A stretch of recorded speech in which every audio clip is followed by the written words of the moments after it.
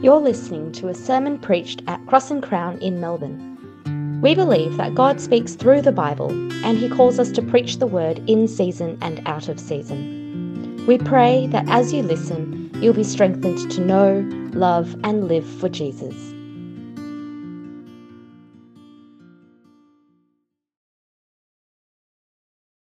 Here at Cross and Crown, we believe that the Bible is God's word to us, and when we read the Bible, we are hearing God speak. Today's Bible reading is taken from the book of Ezekiel, chapter 36, starting from verse 24. So I'll be reading from the CSB version, so please follow along in your own Bibles, and the passage will also be displayed on the screen. For I will take you from the nations and gather you from all the countries, and will bring you into your own land. I will also sprinkle clean water on you, and you will be clean. I will cleanse you from all your impurities and all your idols. I will give you a new heart and put a new spirit within you. I will remove your heart of stone and give you a heart of flesh. I will place my spirit within you and cause you to follow my statutes and carefully observe my ordinances. You will live in the land that I gave your ancestors. You will be my people, and I will be your God. I will save you from all uncleanness.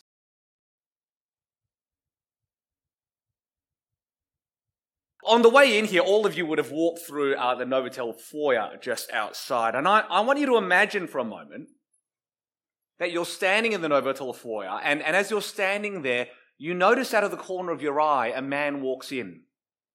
He's drenched from head to toe. It's not raining outside, so you wonder why. He's covered in mud and filth. You look up, you see him. His clothes are torn and tattered. His hair's unkempt and matted with dirt.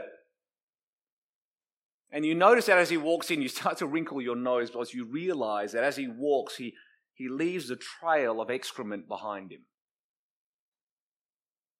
The hotel concierge approaches him. And I wonder, what do you think he says to this man? Sir, I'm sorry.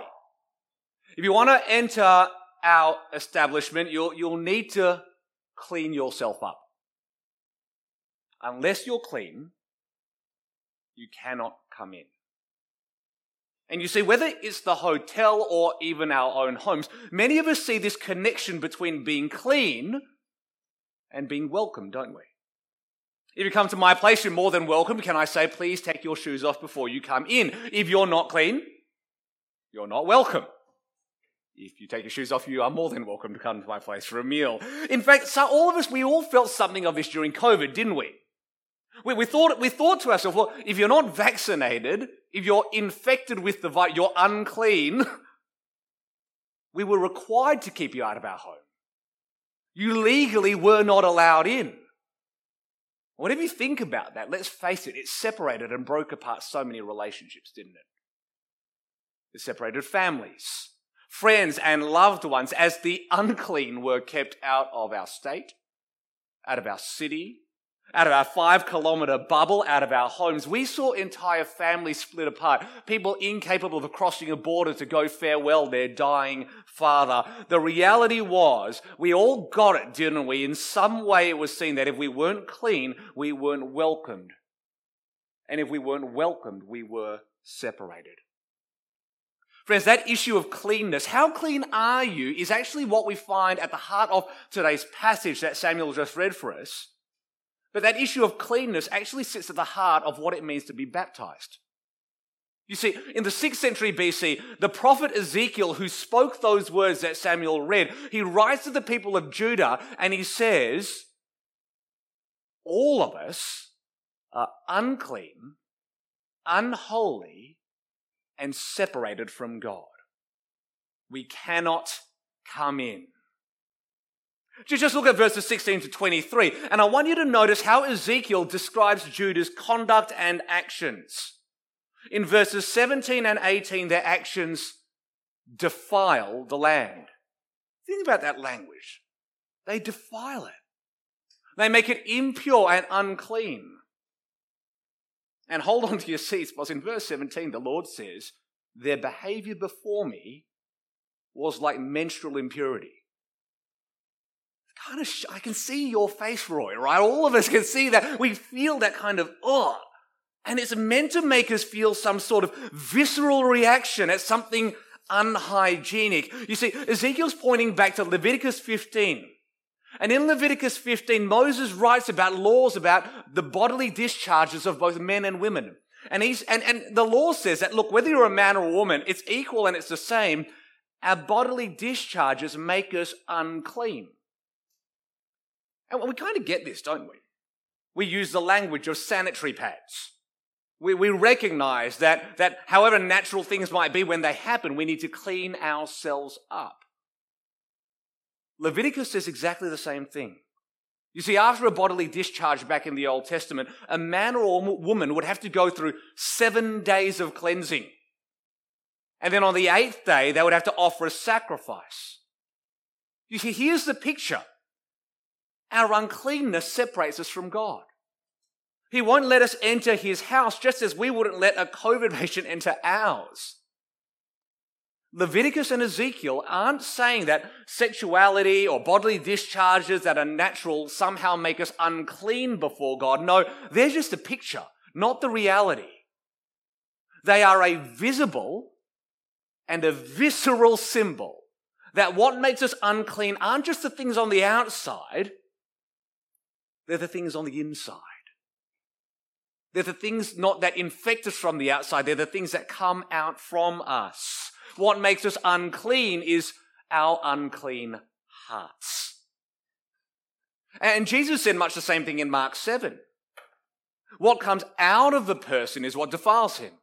For from within, out of people's hearts, come evil thoughts, sexual immoralities, thefts, murders, adulteries, greed, evil actions, deceit, self-indulgence, envy, slander, pride, and foolishness. Notice Jesus says all these evil things come not from the outside, not from you to me, not from someone else necessarily sinning against me alone. No, they come from within a person and they defile a person. It's the things in our own hearts that come out from our own desires that make us unclean. Friends, do you hear what Leviticus, Ezekiel, and Jesus are all telling us with one voice? All of us, Christian or not, our hearts are like sewage pipes that spew out sin, self-interest, selfishness, sexual immorality, all the things that make us feel dirty and all the things that make us dirty. We're stained by sin not because of the filthy swamp out there, but because of the sewage pipe in here. And all that dirt and muck means that God won't let Judah into his house. In fact, just like the concierge, he has to ask Judah to leave. Verse 18. So I poured out my wrath on them because of the blood they'd shed on the land, and because they'd defiled it, there it is, made it unclean with their idols. I dispersed them among the nations, they were scattered among the countries. Friends, notice, how does God judge his people? He exiles us from his land. He kicks us out of his house. He separates us from a relationship with him. Because God is so holy. He's so clean. He's so pure. You see, for us to enter his house would be like to stain a pure white sheet with blood and filth. Friends, here's our problem. We are so unclean. And we are so unwelcomed. I think we all understand it, don't we? It's a problem that all of us face. Every human being, without exception, everyone in this room, our hearts are a sewage pipe of sin that spew forth dirty and disgusting thoughts and feelings. We will never admit it to anyone else. We would shudder to admit it to anyone or verbalize it, but think about it. The lust to use another person for our own satisfaction. The anger that just wants to hurt or harm someone else. The greed for more and more that can just never be satisfied. You see, friends, we will never say it, will we? is far too shameful to admit it, but we know it's in our hearts. Those feelings that just arise and crop up, and we're shocked at ourselves when they arise within us. We wonder how they could be there. All these thoughts and feelings make us unclean. So we cannot enter God's house. We can't be in a relationship with a God as holy as He. And here's the reality that the Bible tells us. Until we clean up, until we turn off that sewage pipe, we will never be clean enough to come to our God. And when you think about it, we all feel this deep in our hearts, don't we? Just think about how our sins make us feel.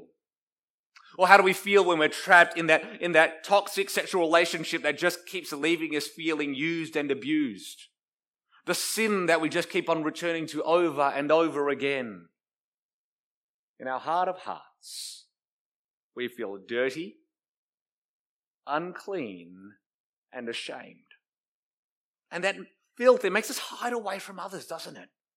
We can't show our face before others. It separates us from each other. But more than anything else, it separates us from God. And sometimes in that moment, all you ever want to do is to take a shower and just wish that all the filth would just wash away. And friends, can I tell you, that's exactly what God promises to do. That's exactly what God promises to do. In verses 24 to 29, I want you to notice 5 things that God promises to do for us. 5 things that God promises to do for us that we cannot do for ourselves. And can I tell you, it is going to be an amazing, beautiful reality. Firstly, in verse 24, He promises, I will bring you home. Isn't that beautiful? For a people exiled and kicked out of their home for being unclean and stained by sin, God says, hey, I'll bring you back. I'll bring you in. I'll be that concierge that says, it doesn't matter how unclean you are, I'll bring you upstairs and give you a room to yourself. But how will He do that? If we're so stained by sin, how will a holy God bring us home? Secondly, He promises, I will wash you clean. Verse 25, I will also sprinkle clean water on you, and you will be clean. I'll cleanse you from all your impurities and all your idols. Isn't that amazing? Just notice what God doesn't say. God doesn't say in verse 25, you have to sprinkle clean water on yourselves. You have to clean yourself up before you come to me. No, He doesn't say that. No, God promises to do for us what we cannot do for ourselves. He promises to wash away our filth, to forgive every sinful thought, to wipe away every evil deed, to wash away every wicked desire. Friends, can I tell you, whatever you think you have done that would stain your record, God will wipe it all away. It's like that moment that you come back from a week-long hike, covered in mud that pretty much has caked over your body. And then the best part about coming home, if you were at weekend away last year, the best part of weekend away, yes, is being together, the joys of being, but it's going home. And it's having a shower in your own, and you just stand there. And you just think, it's all washing away. It's the best part, isn't it? Just imagine coming back from that week-long hike. You look down in the shower. You see all that grime and dirt washing off your body. And then, no, there is one thing better. You dry yourself. And then you crawl into your bed with those crisp new sheets. And you just feel so clean. Friends, can I tell you that is exactly what God promises to do for us? To forgive our every sin, to wash away our every stain of shame, to give us the freshest start you could ever imagine. In verse 26, God thirdly promises, I'll give you a new heart. Now, can I tell you, if all God did was to wash us clean, it would only solve half our problem. Because as soon as we're clean, we just get dirty all over again. It's that moment that you come before God, pleading with him to forgive your sins. You know he forgives you. And the next day what happens? You wake up in the morning and the first thought that enters your head is the sin that you repented of just 7 hours ago. And you just think, gosh, my sinful heart. You see, the reality is, even if God did wash us clean, if he stopped there, we'd just keep on sinning. We'd just keep on staining the sheet. We'd be like a kid whose parents clean her only for her to run straight back out and play in the mud. Except for us, it's not the mud on the outside that stains us. It's that sewage pipe of our hearts that needs to be turned off. And look at what God says. Verse 26, God promises, I will give you a new heart and put a new spirit within you. I'll remove your heart of stone and give you a heart of flesh. Can you hear what God is saying? I'll turn off the tap.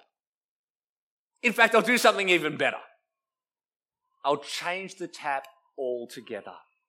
I'll give you a new heart that won't spew out sin and evil. I'll give you a heart that isn't as dead as stone. I'll give you a heart that is alive as flesh. I'll give you a heart that beats as it ought to beat, that desires as it ought to desire, that loves as it ought to love.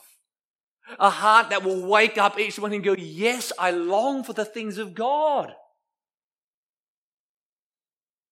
And 600 years after God made that promise through Ezekiel, who comes onto the map but Jesus? And look at what happens in John chapter 4. Jesus gives water to a woman whose life is stained by sin. He meets a woman who would have felt so unclean, so ashamed, and look at what he tells her. As he gives her water, whoever drinks from the water that I will give him will never get thirsty again.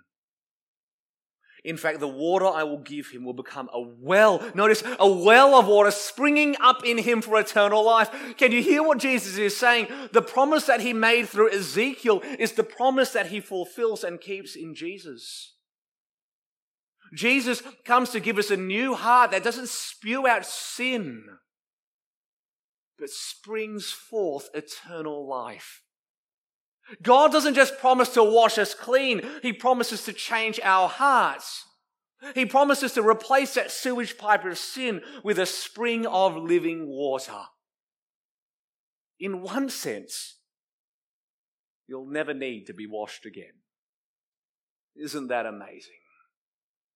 But you might wonder, how in the world could God do something as amazing as that? How in the world could he take the sewage pipe of sin that's my heart, turn off the tap, remove it, and put in something new that's a spring of living water? Fourthly, he promises, I'll do it by placing my spirit within you. Look at verse 27. I'll place my spirit within you, and here's the two most important words. I will cause you to follow my statutes and carefully obey my ordinances. You see, God's promising to wash us clean by his Spirit. What's the water that cleans us? As two of you get baptized and that water goes over you, what's that a picture of? It's a picture of the Holy Spirit washing you clean, transforming you from the inside out, doing for you what you cannot do for yourselves. The Holy Spirit will cause you to be clean by giving us that new heart with new affections and new desires, a heart that wakes up and longs to do what is right. In John 3, Jesus says to Nicodemus, unless someone is born again, he cannot see the kingdom of God. Or unless someone has a new life, he cannot come into God's house. And Nicodemus asked the most obvious question. How? How can I be born again? And look at what Jesus says in verse 5. Truly I tell you, unless someone is born of water and spirit, he cannot enter the kingdom of God. And this is one of those moments where you read your Bible and you read John 4 and you go, oh my gosh, I know exactly what Jesus is referring to. In his mind, Jesus is talking about Ezekiel 36. You see, he's saying, how can I be born again? How can I see the kingdom? How can I come into God's house? How can I enter the Novotel and go upstairs? By being washed by the Spirit. By being cleansed by God.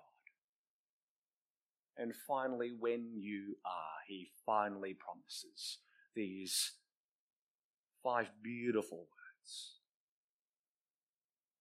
I will be your God. I will be your God. Because that's the whole point. See, if you're not a Christian, you might wonder why Tiff is getting confirmed or why Phil and the young D are getting baptized. And you might think, is this just some ritualistic thing? Is this just some public thing to say that they're a Christian? It's so much more than that. It's about them saying, God is my God and I belong to him. He belongs to me and he is mine and I am his. Can you see what God promises to do? He promises to bring us home, to wash us clean, to give us a new heart, to place his Spirit within us, and to be your God forever. In verse 29, he says, I will save you from all your uncleanness. And mate, saving is what we need, isn't it? Because as long as we're unclean, we'll never be able to come into God's house. As long as we're unclean, we'll forever be separated from him. It's why Jesus came. He came to be stained by our sin, to take on our filth, to be separated from God in our place. He came to wash us clean by his blood, through his death on a cross in our place, so that you and I can be cleansed from all our uncleanness. Can I tell you, friends, there is a fountain filled with blood flowing from Emmanuel's veins, and sinners plunge beneath that flood, lose all their guilty stains. It is the greatest news you will ever hear, that we were unclean and unholy, but in Jesus we are washed and welcomed. Friends, baptism is a picture of that washing. It is a picture of God's promise through Ezekiel. It is a picture of God's promise kept in Jesus. It is a picture of his promise, and it is a picture of purity. You see, baptism isn't primarily a symbol of my personal faith. It's a symbol of God's promised faithfulness. It's an outward symbol that God has kept that promise through Ezekiel in the death of Jesus. And today, Liang Di, Philip, and Tiffany are choosing to be baptized and confirmed. And in that act, this is what they're showing the world. They're saying, we have been washed. What is true of Ezekiel's promise has been fulfilled by Jesus in us. In their baptism and confirmation, they're saying, I've been brought home. I've been washed clean. I've been given a new heart. I've had God's Spirit placed inside me, and I have God as mine forever. And in a moment, when I pour water over their heads, as was the practice in the Old Testament, it's a sign on the outside of what's happened to them on the inside. It's a picture that God has washed all their sins away. Bang D? Philip? Tiffany? In your baptism and confirmation, you are telling the world that your hearts aren't a sewage pipe of sin anymore. They're a spring of living water. You don't have to be stained by sin again. You don't have to live with any shame or fear.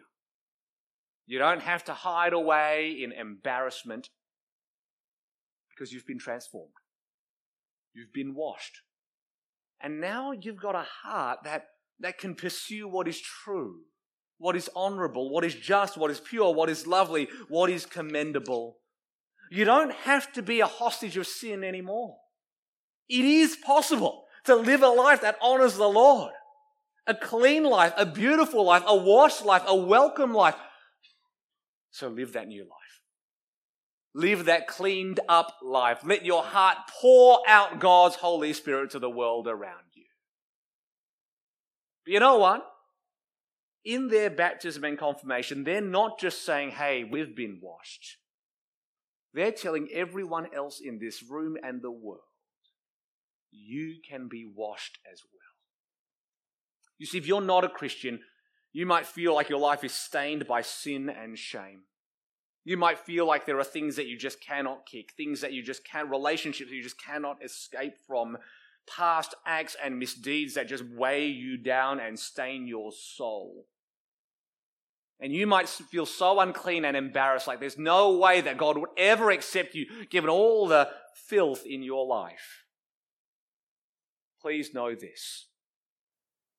God can make you clean on the inside.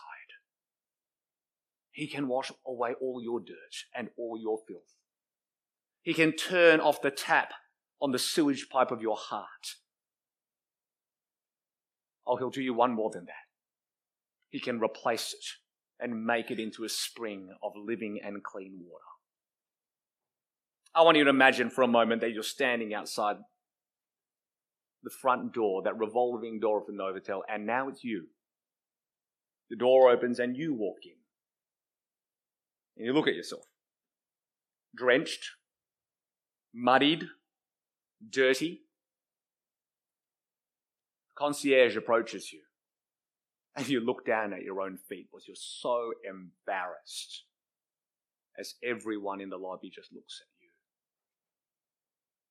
And you stand there in that pristine hotel lobby dripping with a mix of dirt and rain. And all you want to do is hide away.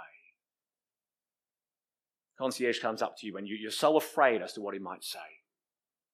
There's no room for you at this hotel. You need to clean yourself up. Look at you. Why would I ever let you in?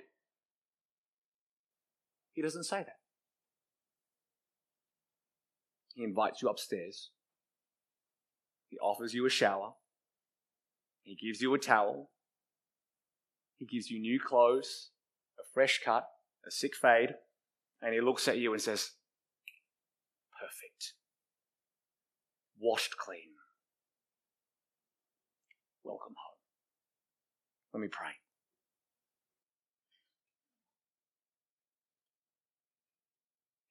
God, we feel so stained by our sin, so burdened by the lives that we have lived, so impure, God, from all the things that we've done. Those things in our life and our past that we just cannot shake, that we cannot forget, that we wish never happened, but have, and we just can't wipe our souls clean. And we know that if someone told us, Adam, you need to clean yourself up, I just wouldn't be able to do it. But that's why you sent your son Jesus, to make us clean on the inside, to do for us that we cannot do for ourselves. So for Liang Di, for Philip, for Tiffany, as they celebrate this day, the fulfillment of that promise to clean up their hearts, we pray for all of us here, God, that we might enjoy our new life in Jesus, that we might remember the time that we were washed clean and live that new life. And for any of us here who wouldn't yet follow Jesus or call ourselves a Christian, we ask this day that you might clean up our hearts, that you might wash us clean on the inside, and that you might give us clean hands so that we might approach the God of glory and hear those words, perfect, cleaned up, welcome home. Amen.